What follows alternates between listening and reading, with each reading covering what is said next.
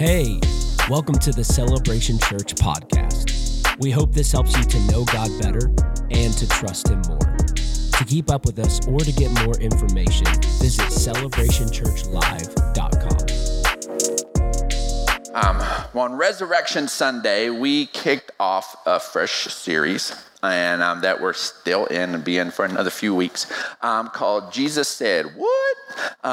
Because if you take an honest read of the scriptures, there's going to be some things that Jesus said that just kind of bother you, that just kind of rub you the wrong way. And you're like, man, that doesn't seem as Jesus-y as some of the things we love, like I'll never leave you or forsake you. Praise God for that. It's because He will never leave us or forsake us that we can get into some of these more challenging things. But the truth is every point where we're challenged, it's our flesh, it's our normal way of doing life that gets challenged. That's what we have pushed back against over and over again. And so as we get into this teaching this morning, go ahead, get your Bible app, your bulletin, whatever it is you're going to use to be able to track along.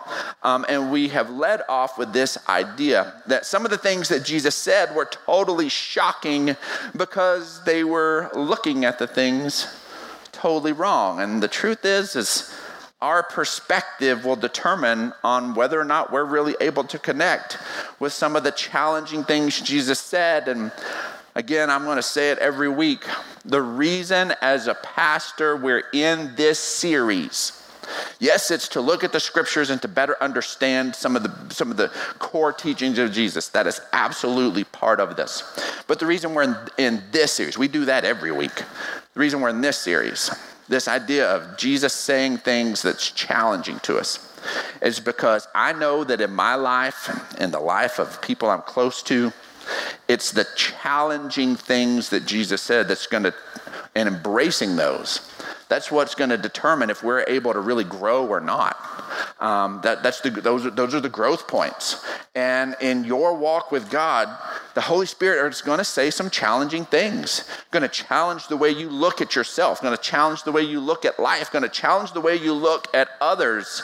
And that is where real life change happens. And so we're in this series just to prep our minds, to kind of prime the pumps of our heart with the idea that sometimes when the Holy Spirit speaks to us, it's going to be something that is challenging for us. And sometimes we'll have some initial pushback, just like the people in the Bible had pushback against what Jesus said. And every time it's simply because we're going on some wrong information, we're looking at things from the wrong perspective, and then we make a decision we think is a pretty good decision, and then we realize later with new information, that wasn't a good decision.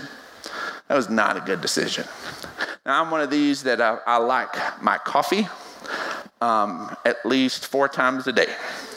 And so, bare minimum, I'll drink at least 4 cups of coffee a day. And yes, I can drink it at 11 o'clock at night and it not bother me at all. And I don't know if that's a bad thing or a good thing, but I like coffee. And I like coffee in all its flavors. When I'm having coffee here, it's just black. And so that's just the way I drink my coffee. But I also like coffee in other ways. There ain't nothing wrong with a latte burrito. There's nothing wrong with a latte, gentlemen. It's okay to have a latte. And so, and it's still got some coffee in there. And so what I look at it as is a liquid dessert. And so if some in particular person gives me a hard time about ordering, I said, would you eat a piece of cake? And that person always says yes. And I'm like, well, then this is my liquid cake. And so, but my favorite go-to non-black coffee drink, and I will leave the place out of it, but you'll know it by its name, is a skinny caramel macchiato. Do not beat me up after the service. And so, but I just like a skinny caramel macchiato. But there's this idea in my mind, because it says the word skinny in it, that I am like being a little healthier. because I don't like to drink my calories. I was born and raised in West Texas, and I drink unsweet tea. I know that's just not Southern, and I'm sorry. But I just drink unsweet tea, I drink a lot of water and black coffee. I don't want to drink my calories. I want to eat my calories. There's enough stuff I like that's packed with calories. I don't need it in that. But I'll get my skinny caramel macchiato and feel like I'm doing good because it has the word skinny in it. Until you look up how many calories are in a venti skinny caramel macchiato. And it is 160 calories. Folks, a 12-ounce can of Coke, just good old Coke, has 150 calories. A can of Coke is skinnier than a skinny caramel macchiato. They need to market regular Coke and say skinnier than a skinny caramel macchiato. The problem is that skinny caramel macchiato is not skinny. It's skinnier. It is skinnier than the original. It has less calories than the original, but is by no means a low-calorie beverage option. But I feel good about the decision because I said I want a skinny caramel macchiato. It made my friend go, I can't believe you're ordering that drink. And I'm sipping it thinking, I am doing good because I will live in Brand's world and this has 0 calories. And it's that place that I've made a decision based on warped, manipulated information. And when it's all said and done, I didn't get the results that I really wanted. I ended up making a decision that if I knew exactly what I was getting into, I would never make that decision. But because I was able to put some words to it that made me feel comfortable, well, then I went with it. And the thing is so many times with Jesus' teaching, we run into the opposite. He gives us words that makes us feel uncomfortable, and so we don't go with it. And we need to prime our hearts to be ready to go with the words that make us uncomfortable, that Jesus is challenging us to move forward. And our baseline for this series is found in John 3:17. And John 3:17, and of course it's after John 3:16, but we have to understand why Jesus comes. And our baseline is this, that for God did not send his son into the world to condemn the world, but to save the world through him. So every time the Holy Spirit brings about this truth into our lives that makes us uncomfortable, he didn't do it to condemn you. He didn't do it to condemn you. You have to have that in there or you will shy away from it. You will pull away from it. Why? Because the enemy comes in and immediately brings guilt and shame to attach to that so that you will pull away when it's something you need to lean into. And so we have to remember, God is not trying to bring condemnation. He's not trying to bring guilt and shame into our lives. What's he trying to do? He's trying to save the world. He's trying to save you. When he speaks these challenging things, it's to better your life. It's to make things turn out better for you. And let's look at something that Jesus says that begins to challenge us, especially as Americans and certainly as Texans. We have a little bit of a hard time with this right here, that Matthew chapter 20, verse 25 says, Jesus called them together and said, you know that the rulers of the Gentiles lord it over them. The high officials exercise authority over them. Not so with you. And he's talking to his disciples, not just the general populace. He's talking to his disciples. He says that you're not going to run that way. You're not going to operate that way. Not so with you. Instead, whoever wants to become great, if you want to be put into the label, into the stratosphere of greatness, whoever wants to be great among you must be your servant. You're going to have to be a servant. That's not a word we lean into in a strong way. That I'm just going to be a servant. It's a sweet little word we use in these church circles. But we step out of this place, Oh, I'm just here to serve. Oh, I'm just here to serve. We step out of here into the real world, you don't hear that. Nope. Doesn't happen. Why? Because it goes against us. But here we see that if you really want to step up, Jesus keeps going. You're going to have to be baseline of a servant, and whoever wants to be first, he's like, okay, there is this stratosphere, there's this group of greats, okay? And anytime you talk about the goats of anything, okay? You talk about the greatest of all time and of NFL quarterbacks or NBA players, you list the greats, okay? You want to be in the conversation, then you got to fall within the great. Jesus is saying you want to be in the conversation of great, you're going to have to be a servant. But if you want to end up from heaven's perspective of being the number one, if you want to be the one who's going to be first, you've actually got to take this idea of servant and you have to take it to an uncomfortable place. And he uses the word slave. A servant can still feel like they're making a decision. A slave says, this is simply what I'm going to do. I'm just here and I don't have a choice. I'm just going to do this. And all of a sudden, a servant can be looked at as even a paid servant, that there's some sort of give and exchange. And this word slave is so charged.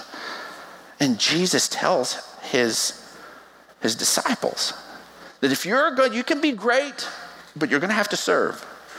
But if there's a place in you that you want to go to the next level, you actually have to be willing to be a slave. To be a slave, and that just grinds against us. And I guarantee you, it was totally against these Jewish disciples, as Jesus said, because their ancestors were slaves once. They were slaves in Egypt. And their greatest celebration, Passover, in fact, the one that pointed to Jesus and that the Jewish nation still celebrates right while we're celebrating the resurrection of their Messiah, they're still celebrating something that had happened way back even prior to that pointed to their Messiah. They're celebrating Passover. And they're like, our greatest celebration is the fact that we're not slaves anymore. And you're saying that if I'm going to follow you, then I have to be willing to be a slave again? This is challenging. This is tough. We don't like it to be worded that way. This is a word that makes us want to fight. This is a word that makes us want to push back. But see, as we move forward in the scriptures, Paul uses this concept. And our English changes it and calls it a bondservant. But really, if you translate it better, it's bond slave. And it's a slave by choice. And Paul says, I'm a slave by choice to Jesus. I'm not just here trying to serve him. I've given myself fully to him. I am fully owned by Jesus. I am owned by him. I was bought with a price. My life is not my own. The life I now live is in Christ. And there's a place where I'm so thankful that God loves us enough to meet us right where we are and to allow us to begin to add him into our lives. But full discipleship says, no, I'm owned by him. I fully belong to Jesus. And Jesus is telling his disciples, you want to go all the way. You have to embrace this idea. You have to embrace this concept. Verse 28, just as the Son of Man did not come to be served, but to serve and to give his life as a ransom for many. See, what Jesus is teaching is that God's kingdom works upside down. What it feels like to us is the right way for things to go. He says, nope, it works upside down. In fact, as we look at the life and ministry of Paul, that began to be his reputation. that when Paul came in and people began to embrace the gospel, that life actually went upside down. But the truth is, what was happening is it's reversing the effects of sin. When you are upside down and you live your life upside down, right side up looks upside down. When you've lived your whole life upside down, right side up looks upside down. And that was what these people were seeing. Let's look at Acts chapter 17, verse 3.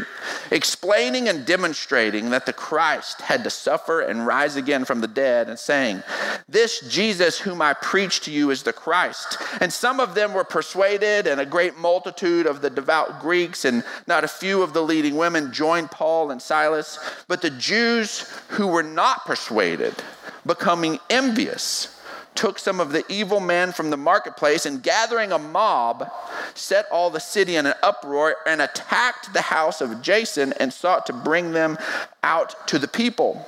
But when they did not find them, they dragged Jason and some brethren to the rulers of the city, shouting, those who have turned the world upside down have come here too. Jesus came to say, we're all of humanity has been looking at the world the wrong way, looking at life the wrong way. You think greatness is found in achievement and getting people to do things for you? No, greatness is found in you understanding that the greatest person in the world made you. God made you and made you to make other people's lives better by you taking the image of him that's alive on the inside of you and serving others.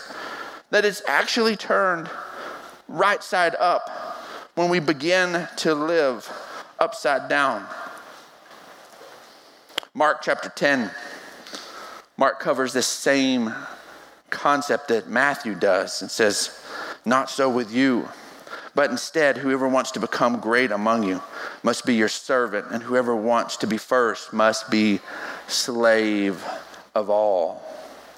And like, okay, what does this look like? How does this function in our lives? This is a challenging concept, but how does this really look? And Jesus had already begun to teach this when he did teach the multitude in the Sermon on the Mount. So let's look at Matthew chapter 5, verse 38.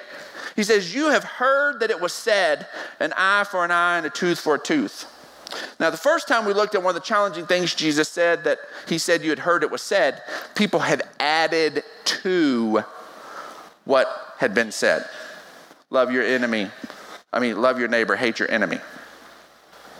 He said, you've heard it said. That's because it had become this colloquial thing. Here he is saying, you have heard it said, not because someone has taken the scriptures out of context. No, you can find this eye for an eye and tooth for a tooth 3 different times in the scriptures. You can find it in Exodus and Leviticus and in Deuteronomy. It's repeated multiple times. Here's the thing, is this has become such a common saying that people connected it more with a truth for how to live than what God had to say.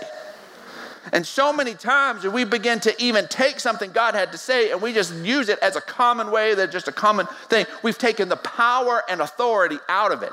It's still true, but we're not doing it based on what God had to say. And he takes something that God said that has become just a common everyday understanding. You've heard it said, not it is written. He uses it as written multiple times. He said, but you just repeat it over and over again. You really like this one.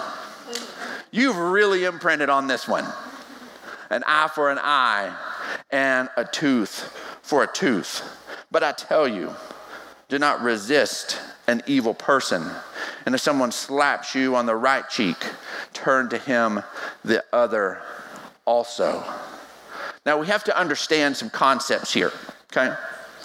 This eye for an eye established early on, it was repeated 3 times to be able to understand that first of all, there's a place for justice, okay?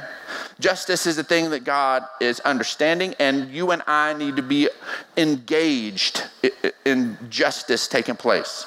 And this was one of the established rules for justice. It was also about fairness, okay?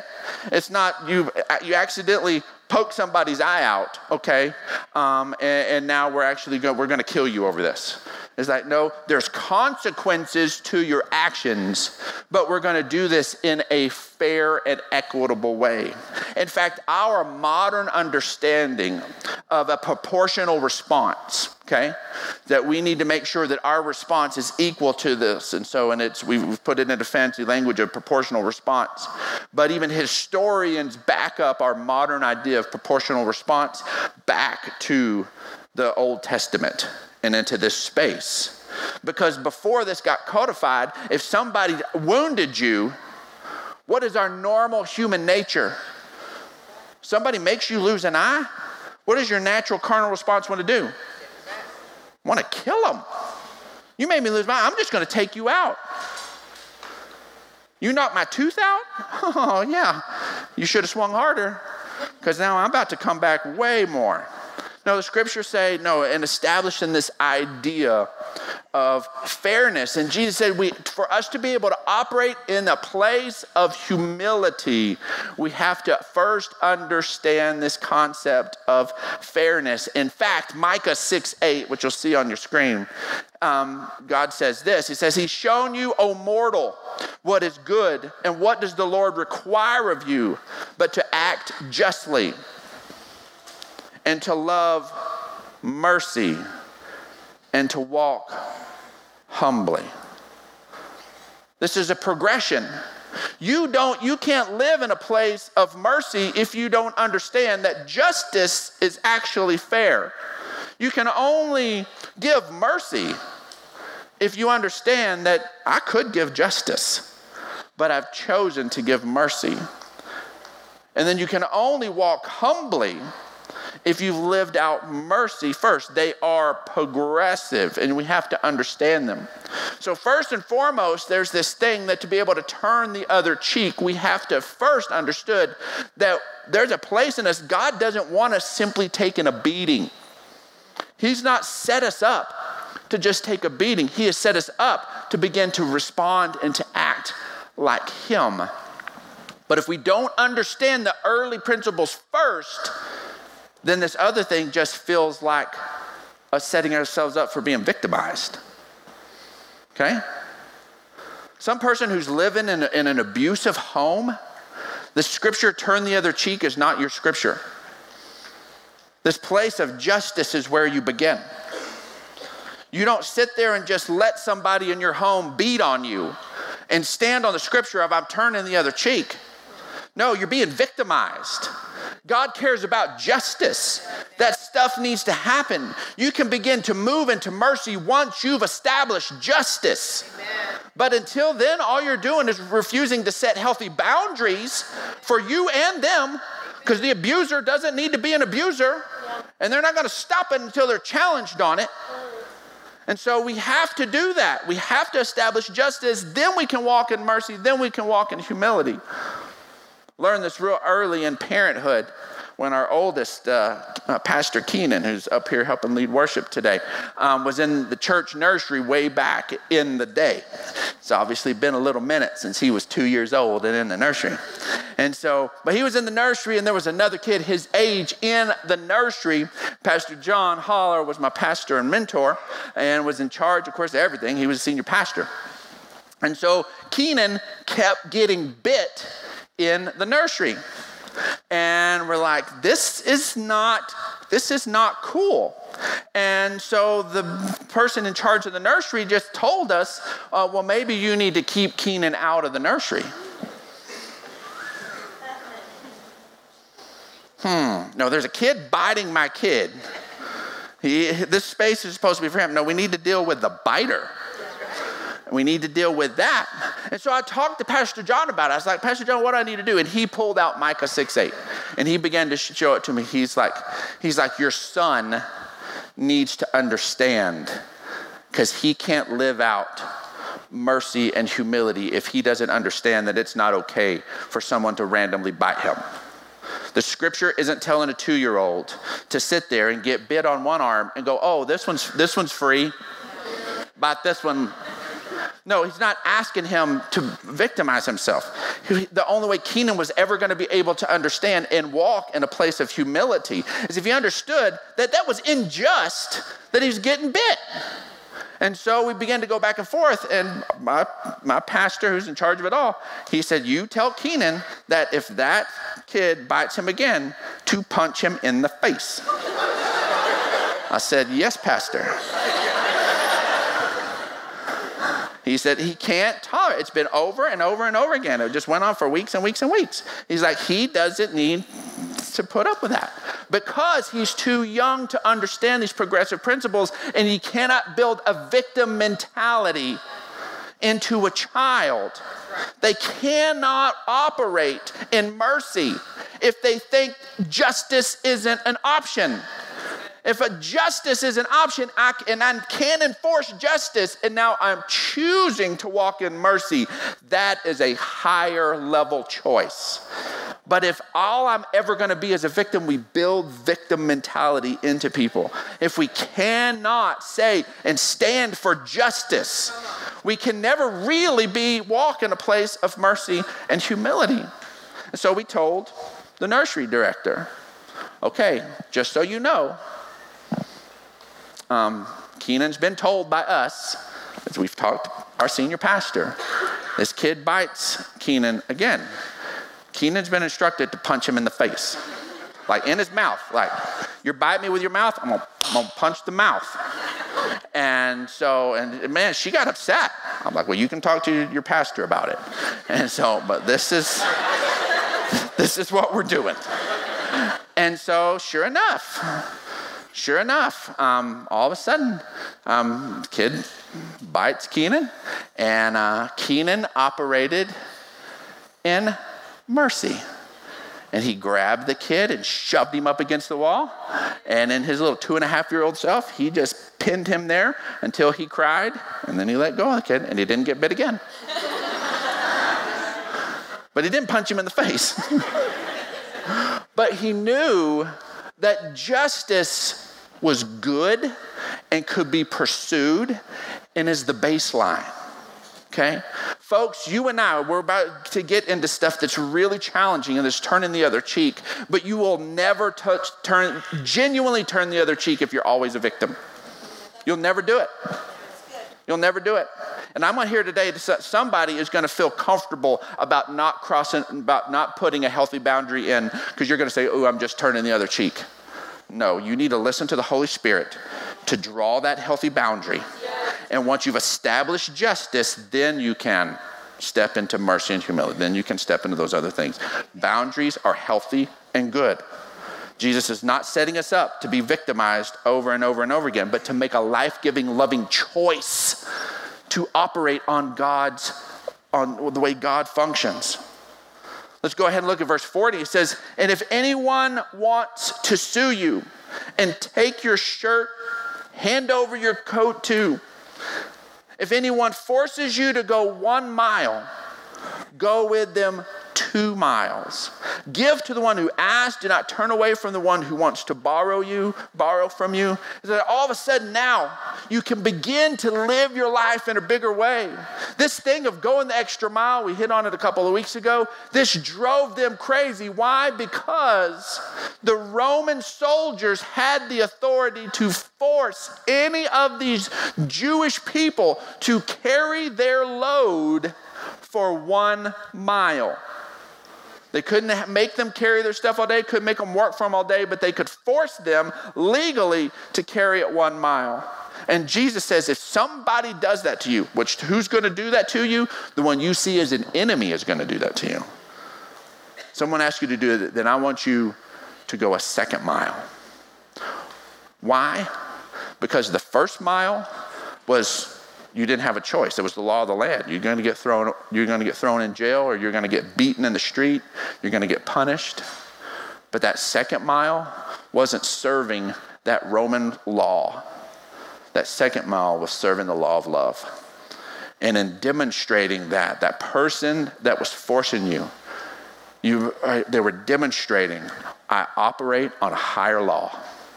I don't operate on Roman law. I operate on the law of love.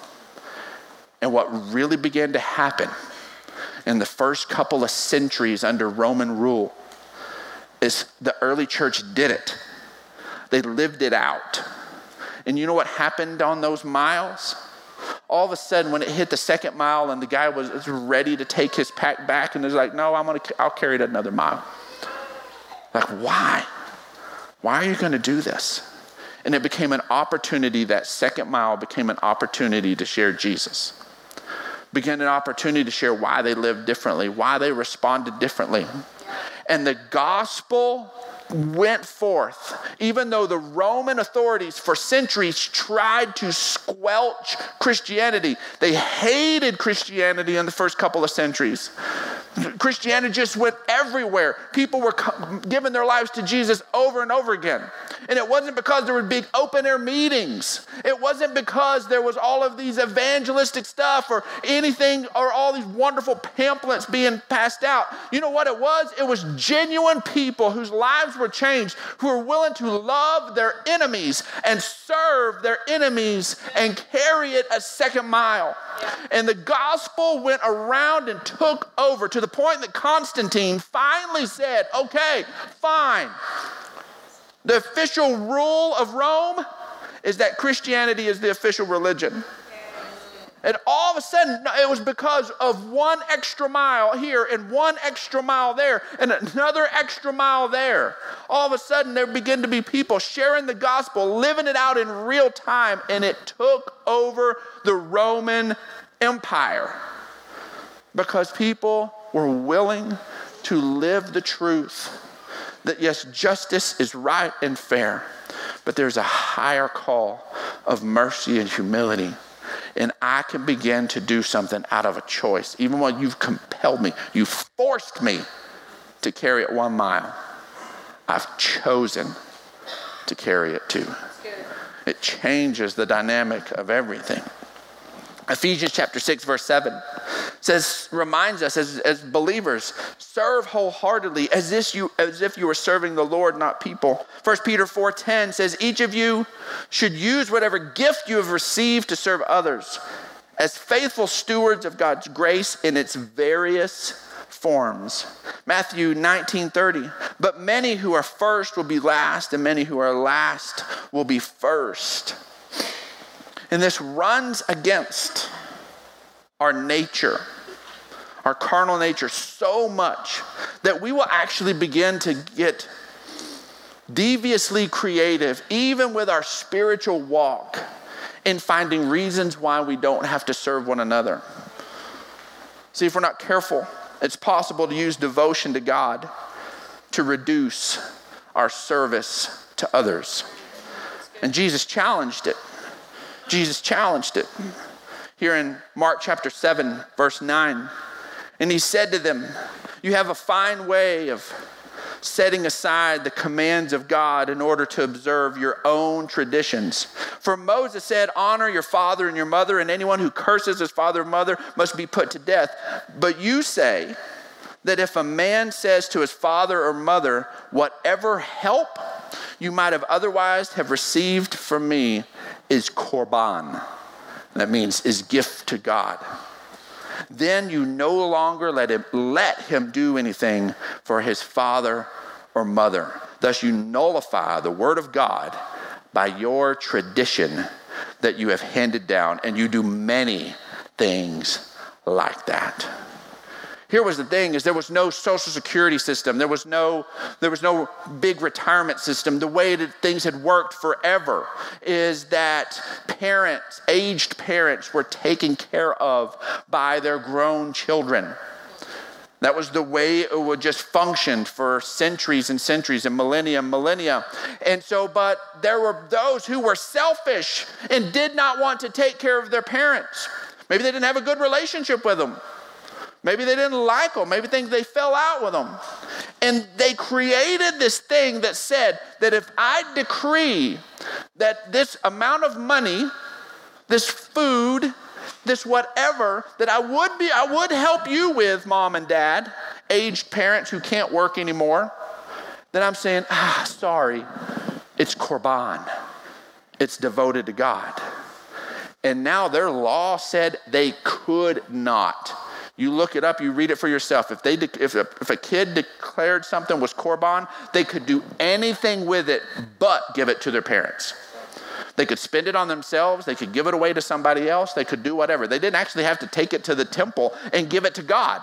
They just could not give it to their parents. So all of a sudden, here this place of caring for and honoring your parents, which is part of the 10 Commandments. It said you actually nullify that because you want an escape clause that you don't have to do good to your own family. You don't have to care for your own family. See, Hebrews 6:10 says, God is not unjust, and he will not forget your work and the love that you have shown him. The love that we have shown him as you have helped his people and continue to help them. We're showing love to God, to him, as we help his people. See, our kindness isn't just to make God like us. We're not going the second mile because if I go the second mile, then that helps me get into heaven. No, I'm getting into heaven because of what Jesus did. Because Jesus covered all the miles. Because Jesus handled it all. So why in the world do we go the second mile? Because of love. Because of love. Not because we're trying to get anything out of God, not because we're trying to get anything out of somebody else, simply for love's sake. That is the beautiful thing only in Christianity, that God has made us right out of something he did. So it makes it where none of the good things we do are to get good rewards for us. It's simply for throwing love to others and to God. Has nothing with us trying to be selfish and get rewards for ourselves. We already have the greatest reward. We have the relationship with God and peace that heaven is our home. Our kindness we show is simply for kindness' sake. Galatians chapter 5, verse 13 says, you, my brothers and sisters, were called to be free, but don't use your freedom to indulge the flesh. Rather, serve one another humbly in love. Our bottom line this morning is God's love for us frees us to truly love others. To truly love others.